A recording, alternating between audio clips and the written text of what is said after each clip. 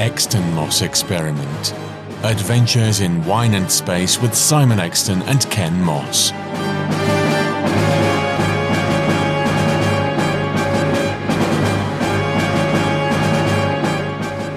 Hello everyone, and a very warm welcome to our third anniversary special of the Exton Moss Experiment. Yes, we are 3 years old today. I'm Ken Moss. I'm Simon Exton. What are we watching? Well, we're going to watch a classic of BBC science fiction from the 1960s. We are going to watch the joyous Adamant Lives.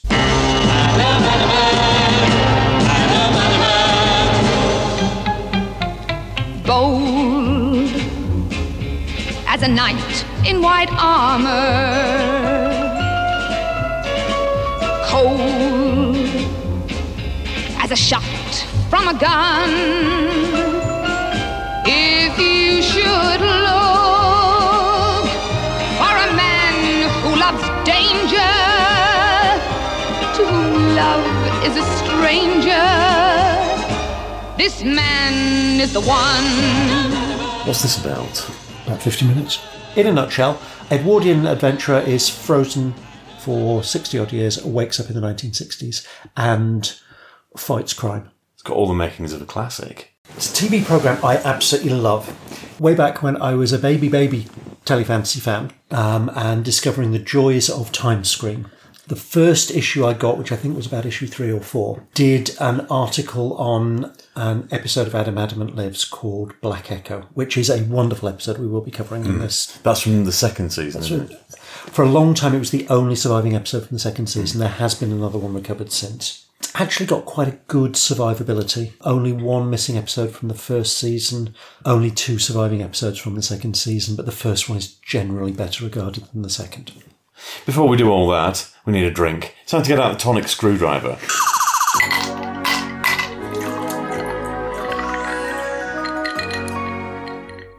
Tonight we are drinking Brockman's Intensely Smooth Premium Gin. It's 40%, and the infobolic says, a unique blend of botanicals with subtle notes of berry give an intensely smooth taste to this beautifully made gin. I mean, if it smells anything to go by, these are not subtle notes of berry. Actually, coming out of the glass, it smells like cough syrup, cough mix from a kid. Corvonia! No. It's not Benylin, is it? Panadol. Oh, it tastes like it. I don't like that. It's a bit bitter. Cough syrupy.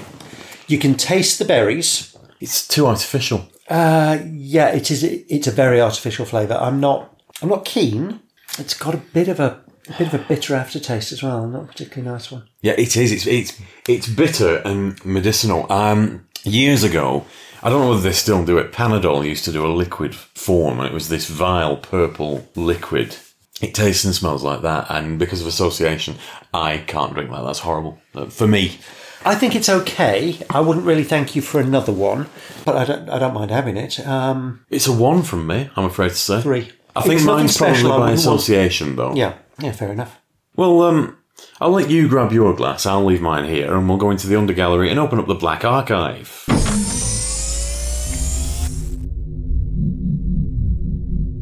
Because I'm as well researched as ever, I've looked on Wikipedia, and of course, there are missing episodes of Adamant, including, which I suspect that you were going to select as well. Oh, you mean the pilot? Yes. I wasn't, but feel free. Well, I'll have all the missing episodes back because I don't like gaps. But there was an untransmitted pilot as well. You know the history of this better. There's a reason why it was untransmitted, wasn't it? Yes, it's because they replaced the actress playing Georgina. Do we know who it was before? I'm sure the information is available online. And I think there are a couple of photos of her in the role. They just felt she wasn't right for the part. Yeah, it does happen. But this was considered by some people what Doctor Who did next, because several of the production team were involved with Doctor Who. Sidney Newman and Verity Lambert were involved in the creation, and Donald Cotton did a lot of writing and script editing. Actually, nothing to do with Doctor Who, but Ridley Scott, during his time as BBC staff director, directed a couple of episodes. I'm fairly sure in the mists of time, I've read somewhere, Ridley Scott was down to direct. In 1963, I'm fairly sure. He never did. He was never involved with Doctor Who at all, but that was, I'm sure he almost had a brush with it. See, I thought he only spent a year or two as a BBC staff director and then went to Hollywood. I could be wrong. And seeing as this was 66, 63 would have been before his time, but it might have been because he went through the BBC Directors Training School, didn't he? But he might have shadowed somebody on Doctor Who. Who knows? I'm fairly sure I've seen his name connected at some point. What are you going to rescue? Well, I'm going to rescue another classic piece of mostly missing BBC 60s sci-fi. I'm going to rescue A for Andromeda. A for Andromeda was a very intelligent and insightful story written by the then Astronomer Royal Sir Fred Hoyle, along with John Elliott, his co-writer, about the discovery of a signal coming from the Andromeda Galaxy. And when they interpret the signal, they realise that it's a blueprint for a computer. So they build the computer. The computer teaches them how to do things like create medicines, improve their radar system, and how to build a creature. The creature goes through a couple of different iterations, but eventually they build a person who's played by Julie Christie in her first starring role. It's a very intelligent piece of science fiction, and the kind of level of intelligence that we don't often see in 60s TV sci-fi. Very interesting storyline, which was nicked quite massively by Carl Sagan for Contact. I'm not familiar with it. You know who Carl Sagan is? Yes. Right, he wrote a novel called Contact. It was made into a film with Jodie Foster. And it's about receiving a signal from the stars and building a machine that goes to say.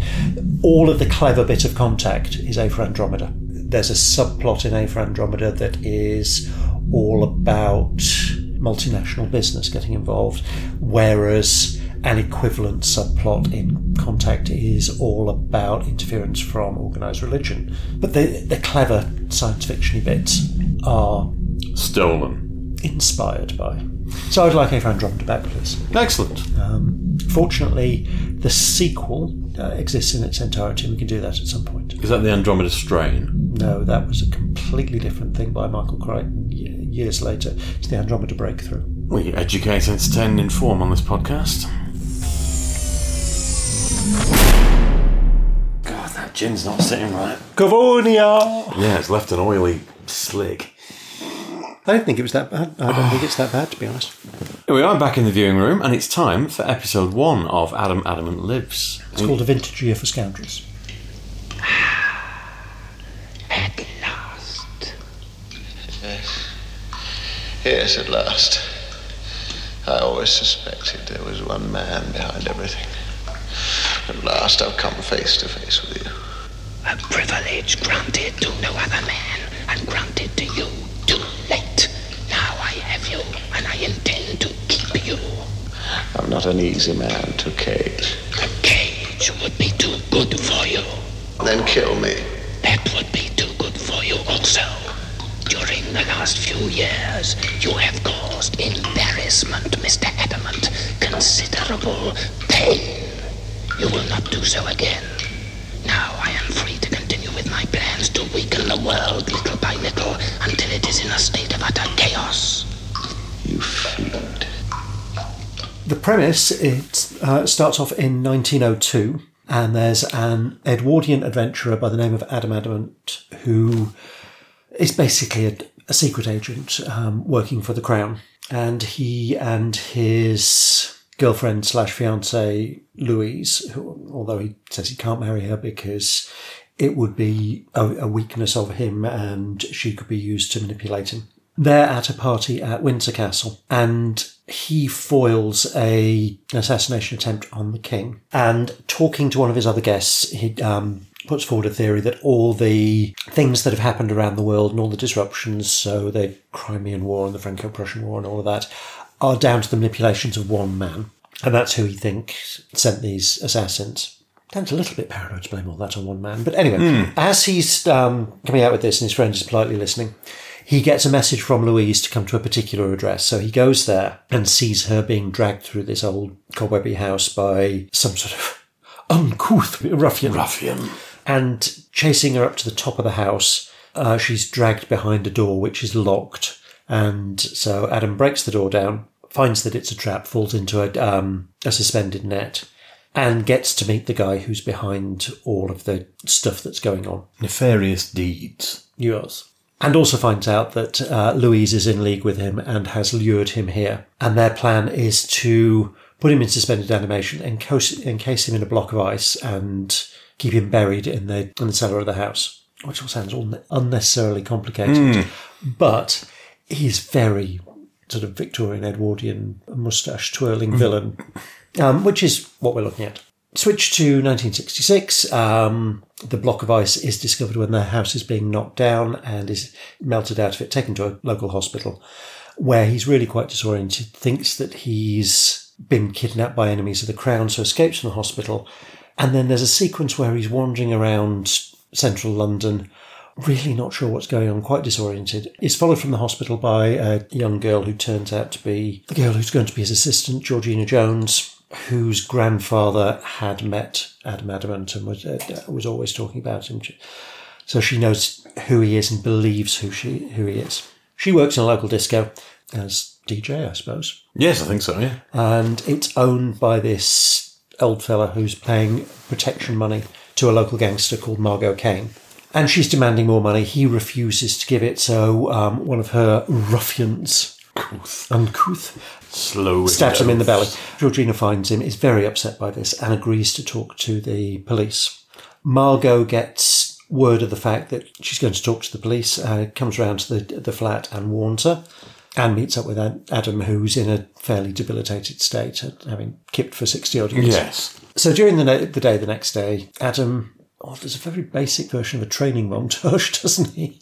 Involving lifting up chairs. Lifting a chair and stabbing a maquette, a mannequin. Yeah. And then Margot turns up, realises that Georgina has been to the police station, and so she's going to have to be killed for that. And the way they'll do it is that they'll gas them both. It will be made to look as though Adam has murdered Georgina and then taken his own life. But while they're gassing them, Adam's able to turn off the gas, smash open a window, so let the gas out of the apartment. An hour later, Margot comes back with two of her henchmen. Adam is able to fight off the henchmen, but Margot escapes up a fire escape, followed by Georgina. Adam follows the two of them, finds Georgina on the edge of the building, sort of almost being pushed off by Margot. There's a bit of a tussle. Georgina is rescued. Margot falls off the top of the building. End of episode. I must away now, George. Our lives are far too different. I must go to find my destiny, you must find yours, and hopefully grow into a better woman. Farewell. It would be hammy if it wasn't played by such a good actor. I really like that. The print is beautiful. Yeah, it is. It's beautiful. Absolutely gorgeous. When Sue Meldon did her archive thing, all of the film transmission prints for the series had been kept. That was all but 2 episodes of the first season and Black Echo from the second season. When the Ice Warriors were discovered at Villiers House, those 4 episodes, the 5th can that was there was another episode of season 1 Adam Adamant. And then there's been an episode from season 2 recovered years ago, but I can't remember where from. I think it might have been a private collector. May even have been the collector that had the recovered episode of A for Andromeda. But I'm not 100% sure about that. But there have been 2 episode recoveries for Adam Adamant. So it's got a good survivability and a good recovery rate. So there's more than half of it existing, which is marvellous. Well, I've got to say, based on that first episode, I have seen this before. I can't remember why, but it was on BBC 4 one night as part of a themed night. So I remember vividly seeing that one before. I don't think I've seen any of the others. That was a refilmed episode. So what do you think? Because I've seen this loads of times. Well, I loved that. I absolutely adored that. It's a great story. Actually, I say that.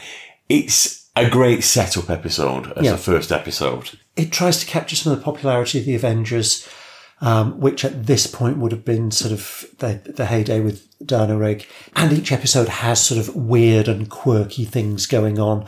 This is very mundane by comparison. Well, it is, like I said, very much a setup episode.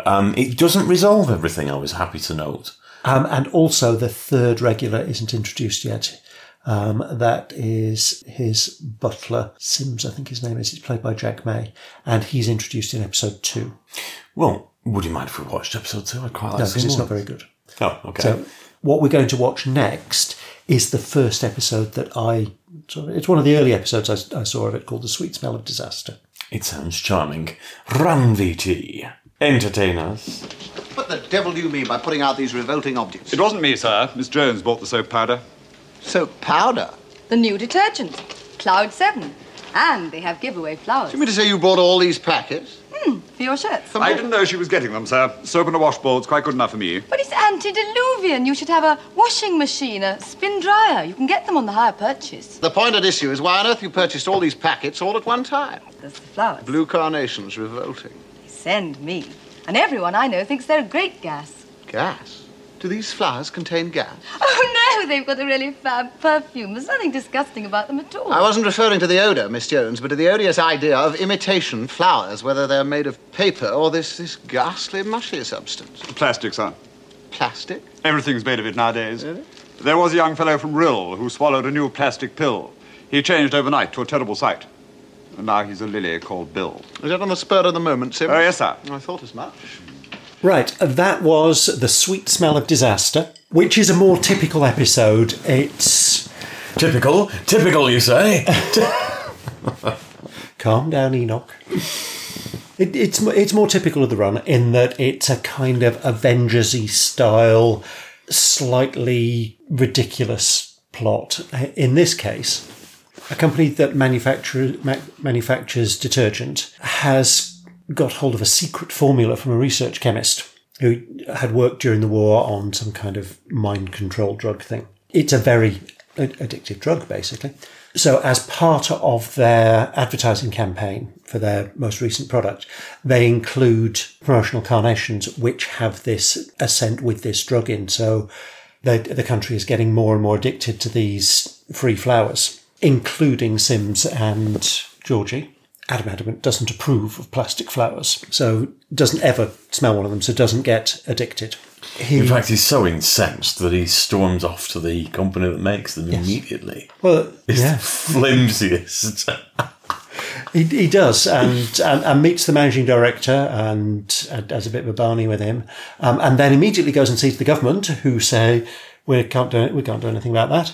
So he goes back to the manufacturers at night. In the meantime, he's locked Miss Jones in a cupboard because she's addicted, and she tricks her way out. Possibly one of the few crime dramas where half of it's set at a sales conference. A sales conference for soap powder. So at the sales conference, Kingsley, who's the managing director, says they're going to withdraw all supplies of this Cloud 7 and then in a few days' time open up Cloud 7 centres, which will be the only place that people can basically get their fix. So he will take over control of the country by drugging the population, basically. And Georgina has taken on a job as a sales girl, so she's there in an incredibly flimsy costume. Mm-hmm. Adam is there as a sales representative or something. He's never entirely made clear why he's there, other than just he turns up and thinks he should be. They get captured and locked in a little room with a whole load of samples of the soap powder. They set off the fire sprinklers and so produce a whole load of soap suds in the room. And Kingsley and his accomplice, who's his advertising director, played by Adrienne Corrie, who's another woman that is in on the plot, and Adam refuses to believe it. Anyway, there's this very fun-looking fight in waist-high soap suds between the four main characters. And they're probably having a whale of a time. They look like they're having enormous fun. It looks very Jeux sans frontières. Yes, it does. Either that or Fury from the Deep. Oh, Seeds of Death. Oh yeah, there's foam in that as well, isn't there? Yeah. They're like the foam parties in the 60s. Managing director gets shot off screen. Adam and Georgina take the formula for the antidote to the addiction and walk out. End of episode. I think that's a really fun episode. It was right at the beginning when he flounces off absolutely incensed that there's a company out there making plastic flowers, and he's that's the sole hook for the episode. I really enjoyed that. I think that these are great. They're really well produced. The film prints are in lovely condition. Well, I think these ones that we're watching were the original transmission prints. So it's not multiple copies down the line, and it's not telerecordings. Oh, can you imagine if we had 1966 Doctor Who in that quality? Well, bear in mind, this will probably just have been spat out on DVD without any real restoration.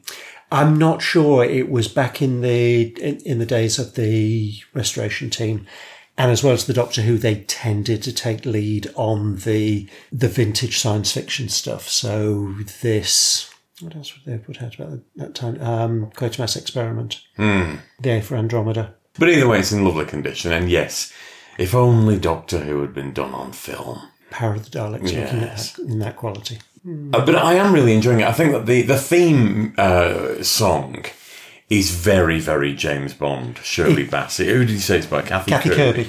Who I can't say that I know. She was a reasonably well-known pop star in the 60s. She did represent us at the Eurovision Song Contest in the 60s and didn't win. I can't remember what she did. We could look on YouTube. Maybe some other time. Preferably after I'm dead. You have no joy in your soul. No. Would you like another one? I would like another one. How about we watch one of the episodes, as we've mentioned it, directed by Ridley Scott? Yes, I think that's a good idea. What we're going to watch now is The League of Uncharitable Ladies. I'm in charge of the cloakroom. Miss Jones. And it's initiation night. It could be interesting. I expressly told you not to come here. You could be in severe danger. You'd say the park swings were dangerous for me just to keep me out of the way. Well, I'm honourably employed and there's nothing you can do about it. There's a dreadful servant shortage, you know. I must ask you to leave at once. No, I've already found certain things out. Whatever you have found out, Miss Jones, can only put you in severe jeopardy.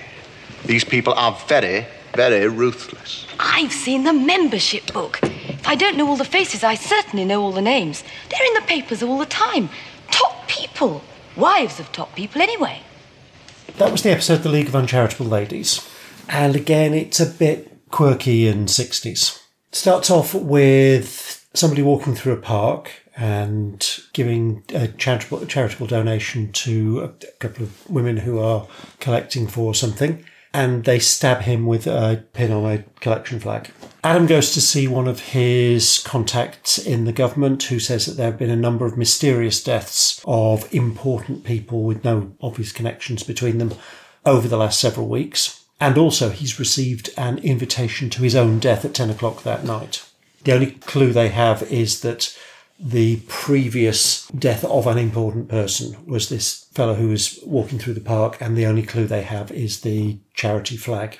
And they find out that the flag is belonging to a charitable women's club that is based in a building of an old club that Adam used to be a member of.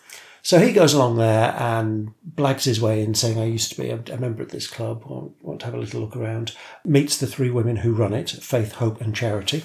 And they seem quite nice and dotty and little old ladies. Women's Institute. Yes. And they also have a tarty piece that runs around after them called Prudence. Yes. The pretty brunette, not the tarty piece. So as the episode goes on, I think my description is better. Might be. Yeah. Who tries to seduce Adam on a number of occasions and fails. There's also a butler who's very aloof and superior. As Adam's having his guided tour, he finds out that there's an initiation room with an initiation ceremony for the members who become full members. And nobody really seems to know what that means. Georgina, in the meantime, has got herself a job working in the cloakroom, befriends somebody who is about to become a full member, and tries to get a look at the initiation ceremony. When we see the initiation ceremony, it's a brainwashing mind control thing, and the women who are becoming full members are being used as assassins to kill their husbands, all under the control of the butler, who is using the Faith, Hope and Charity's desire to improve the world by bumping off people that they feel are a danger to world peace, but are actually effectively assassins for hire, controlled by this butler. Big chase ensues through the club.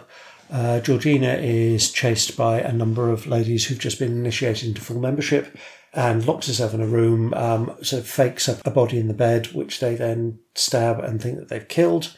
Adam takes out the butler, who is the one who is in charge of running the assassinations as a racket. Exit Adam and Georgina. That is one running theme I've noticed with these episodes. That big climactic fight scene of sorts, and then they just walk off. And let other people deal with it. Well, this would have been around the same time as the Avengers Series 4, and the final sequence of the Avengers Series 4 was Steed and Mrs. Peel leaving in some sort of vehicle, and it might be a moped or a bus or a hay truck or all sorts of weird and wonderful stuff. So there's probably an attempt to produce that level of continuity. The big difference between this, or one of the big differences between this and the Avengers, is that with the Avengers, it's very much a partnership of equals. And Steed and Mrs. Peel, or Steed and Kathy Gale, or Steed and Tara King go in and investigate together. Whereas with this, Adam is trying to keep Georgina out of it and keep her safe. But she ignores that and blunders in anyway. So what did you think of the episode? I enjoyed it as much as all the others. It's, as with a lot of television from this period, you see a lot of people in them that you know, but from later things. Yeah. In this one, it happened to be... Snake Dance. Yeah. Ambril. Ambril, that's it. From Doctor Who Snake Dance. A lot does link back to Doctor Who. Funny that. Funny. The stories are, on the whole, pretty good, actually. There might be a little bit of an element of silly whimsy about them, but they're quite fun. Compelling and fun. They're fun and they're entertaining. It's a really nice little series. I've been meaning to do this for ages and ages, and other things have taken over priority. But we do have one more in the can, don't we? Black Echo, which was originally the only surviving episode of the second series. It's now one of only 2. It was the first one that I heard of. It was the first episode that I read a Timescreen article on. I think it might have been the first episode I saw at a BFI event, but I can't swear to that. It's a very good episode. So shall we finish off with Black Echo? It seems reasonable. Run VT. We have heard of your amazing experience, but you look incredibly well preserved. I hope I don't offend you. Not at all, madam. Not at all. You know, there is such a feeling of Russia in this room. That stove, for instance, it's so beautiful, isn't it? And so reminiscent of so many things. My grandmother had them installed throughout the house. She is well. I am to meet her, am I? You do not think you could come to this house and live without her seeing you, do you, Mr. Adamant? Sergei is bringing her up now. I must confess to feeling a trifle nervous myself. Indeed, madam. This meeting will not be easy for either of us. I am prepared, I assure you. But she is a very old woman, Mr. Adamant. And you are a friend from so long ago and unchanged. Grandmama, you have a visitor. I can see that, child. To my mind, this is the best of the surviving episodes. It starts off with a delivery driver making a delivery of fuel oil to a country house. He wants to have a cigarette, so he nips into a door in the house and sees something that makes him absolutely terrified and run away. And this gets reported in the local papers. Adam is called to the Bank of England because they want him to interview a woman who is claiming to be the heir to the Russian throne, a woman called the Grand Duchess Vorokov, who Adam had been friends with before he was frozen. And he and Louise had visited her in St. Petersburg in 1901, and then he was frozen in 1902. So the idea being that he would be able to tell whether this woman who was claiming to be the Grand Duchess Vorokov was actually a genuine claimant. And Adam initially isn't prepared to do this because he says, this is a very old lady, it's going to be a big shock to her seeing somebody from her past, and I'm not prepared to do it for mere money. And then he sees a picture of her as she is now, notices that she's wearing a brooch that belonged to Louise. So he agrees to go and see her. And at the same time tells Georgina under no circumstances is she to go investigating at all. So, of course, she takes no notice of that whatsoever. Goes to the community hospital where the delivery driver has been taken, whose hair has now turned white with shock. Adam goes to visit the Grand Duchess, meets her granddaughter Irena, who looks very similar to the original Grand Duchess, and then meets the Grand Duchess herself. And there's an obvious spark of recollection, and they're able to share a lot of memories of his visit to St. Petersburg. And he leaves and agrees to come back the next day. Georgina is investigating the house and finds an underground crypt with a sarcophagus. Irena captures her there and explains that the sarcophagus contains the man in the mask from 1902, who'd put Adam in to be frozen and then froze himself so that he could wake up later on and continue his dastardly plans. Adam goes back to London, looks at a whole load of newspaper articles and photos, and realises that the brooch that the Grand Duchess is wearing was a one-off that Louise had. And actually the simplest explanation is that this isn't the Grand Duchess, this is Louise. So he goes back to the house with the bankers from the Bank of England, having told Sims to keep Georgina occupied. Sims calls Adam and says he's not been able to find Georgina, so Adam works out that she's gone to the house and has been captured. He gets to the house. Irena isn't there, but the Grand Duchess, or Louise, is. Sits down with her and the bankers and then decides that he needs to go and find Georgina, who's upstairs, tied up to a bed, being guarded by two Russians, which Adam has the customary sword fight, and one of them is using a quarterstaff for some reason. It seemed a little bit old-fashioned. The other one uses a whip. But anyway, he defeats those, rescues Georgina, goes back to the sitting room where Louise is with the two bankers and basically says, there's nothing for you here, tells the bankers to get out, tells Georgina to get out, and goes with Louise into the crypt where the freezing apparatus in the face is. Louise admits who she is, says that she's only looking old so that they can get the money, and that the face has promised that she will have her youth and beauty back. So they go down to the crypt, discover that the face has gone and the sarcophagus is empty. And then Louise sees that there's a hypodermic syringe left, and she's convinced that this is a serum that will give her back her youth so that she can rejoin the face. So she injects this, and she says that she can feel warmth going through her body, and she can feel the lines coming out of her face, and she's saying to Adam, am I getting younger? Am I getting more beautiful? And he's floods of tears and saying, yes, you are. You are as beautiful as you ever were. And she reaches out towards him and sees her hands and realises that she isn't getting any younger, and that Adam is telling her what she wants to hear. So she screams and collapses and then dies. End of episode. Ends. That was fantastic. I love that episode. I think it's wonderful. It is creepy and emotional, and the scenes between Gerald Harper and Gladys Cooper, who plays Louise, are just phenomenal. Are you Greeking? No, I'm not. I think that was that would have been a very easy episode 2 of series 1. His nemesis had also been frozen in time. They'd waited until series 2. They've clearly had a good full series to investigate the quirk of this Edwardian adventurer, or Victorian, according to the DVD manuscript, which isn't. But 1902 is not Victorian. It's Edwardian. So they've clearly run with this over a series, and the ones that we've seen I've just thought were brilliant. And they're all that good. It is fun and quirky. Actually, I think about the weakest of the lot. Episode 2, it is a bit weak. It's all set in Blackpool, and I don't particularly dislike Blackpool. Blackpool. Right. It's about a plot to blow up the Illuminations. It's quite fun, but it's not one of the best episodes. And A Sinister Sort of Service, where Adam has his 100th birthday, which is the other surviving episode from season 2. It's okay, but it's not great. Because I'm assuming that after Black Echo, the face becomes a recurring character. Yes. I know we can't see it. Usually working through intermediaries. But that was, it was heartbreaking. I don't think Irena comes back. Well, it was heartbreaking because the very first episode, he is betrayed by the woman he is desperately in love with. And then, he meets her 60-odd years later. But to him, it's only a few weeks or months or whatever.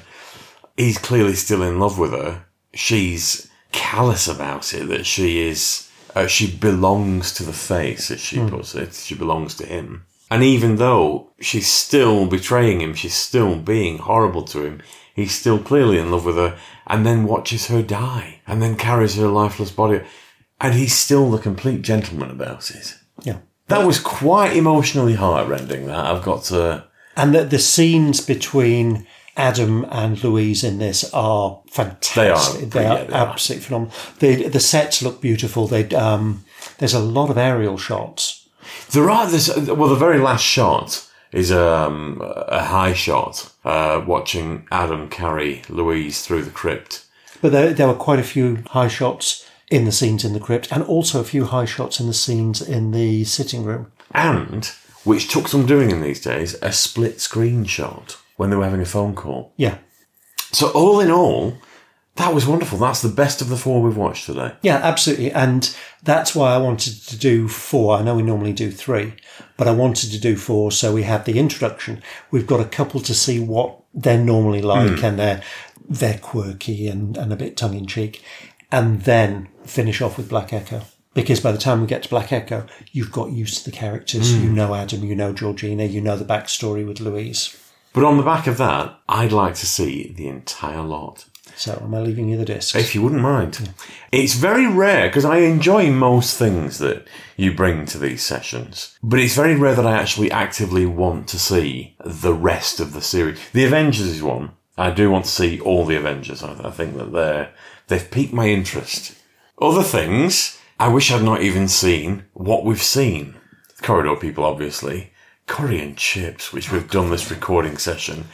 Absolutely. That's one of the worst things I've ever seen. That was a slog, sitting through 25 minutes of that. And when we watched that, I realised that I'd not actually managed to cope with an entire episode of it before. I think I got to the ad break and decided I couldn't cope with any more. I think Curry and Chips has become my new nadir. Oh, wait till we do Heil Honey, I'm Home. Which, to be fair, I've never seen, so I don't know how bad it is, but I can't imagine it's good. A sitcom around the home life of the Hitlers. What could possibly go wrong? But on that note, boys and girls, Adamant lives. I know that Big Finish have reimagined this. They have, and it's bloody awful. Because they're trying to do a modern look back, tongue-in-cheek, 2020 look at the silly 1960s, and it's just dreadful. Oh, so he's a 1960s frozen in time, reawakened in time. No. It's still the 1960s, but rather this is very 60s of the time 60s. Yeah. And there are other episodes. There's one at a fashion show. There's one all around 60s pop music, but it's very in keeping with the 60s. The Big Finish reimagining is. Oh, well, yes, the 60s were fun, but we're so much more sophisticated now, and we can write all this clever postmodern stuff, and I'm sure clever postmodern stuff could be written, but that isn't what they've done. Have a listen to it. Don't expect much. Missy is better. But Missy was dire. Yes, I'm aware of this. Anyway, I'll stick with the DVDs. This is one of the best things we've ever watched on one of these sessions. I really enjoyed this. I absolutely love this. This has been on the list since the word go. Highly recommended, boys and girls. Hunt it down. Don't be tempted to leap into Black Echo first. Get used to the characters before you go with it. Oh, absolutely. It's the equivalent of, to use a Big Finish analogy, it's the equivalent of them not using the Daleks until they're 7 stories in. It would have been very easy for Big Finish to steam straight in. We've got the Daleks, we'll use them in story 2 or whatever. It would have been very easy for this series to have, the face has also been frozen in time in episode 2, and he's going to be the recurring nemesis. But they haven't. It's sort of a... They wait until the second season. And it may well be there was never any intention to bring the face back. And then whoever wrote Black Echo put that forward, and the producer, so it would have been very Lambert read that and go, oh, that's good. See, there's all sorts of... a scant look at the internet suggests that either it was cancelled or a third season was planned, but it wasn't put into production because either the ratings and popularity was quite low and the Avengers had come along and did this sort of thing better, and or there was a clash between Sidney Newman and the lead actor, Gerald Harper. Yeah. I really don't know. I really love this series. It's such a shame there's only 2 series of it and we don't have most of it. So, yeah. We've got more than half. I know we've got more than half. For a 60s show, it's got a really good survivability. But if Philip Morris could dig those up, that'd be bloody marvellous. The one thing I will say, the last thing I'll say, there's a big drop in picture and sound quality. In Black Echo. Yeah, in Black Echo. In fact, a lot of the Face's dialogue is actually quite inaudible. And what I think that demonstrates is just how good the quality of the first series prints are. Yes. I mean, that was the first thing we said when we started watching Vintage Shift Scoundrels, just how good the nick of the prints were. So there we are. That was Adamant Lives, our celebratory episode for 3 years of podcasting. Yes, it was marvellous, and I knew how good Black Echo was. I didn't expect it to make you Greek. Almost. Yeah. Well, I'm glad you enjoyed that. I loved it. It's well worth hunting down, everyone. Of 60s science fiction, fantasy, whatever you want to peg it as, that's a bloody good example. I'd heartily recommend that. But to any of you that have stuck with us all 3 years, we're very grateful that you have. To all those millions of you that have come on board since we've started, I hope that we continue to entertain you. We'll be back soon with something equally whimsical. Thank you very much, everyone. Bye now. The Exton Moss Experiment featured Simon Exton and Ken Moss. Title music was performed by the BBC Symphony Orchestra. All featured television soundtracks are the property of their respective producers, and no infringement of copyright is intended. The programme was recorded in Rishton, Lancashire, and produced by Maverick Productions.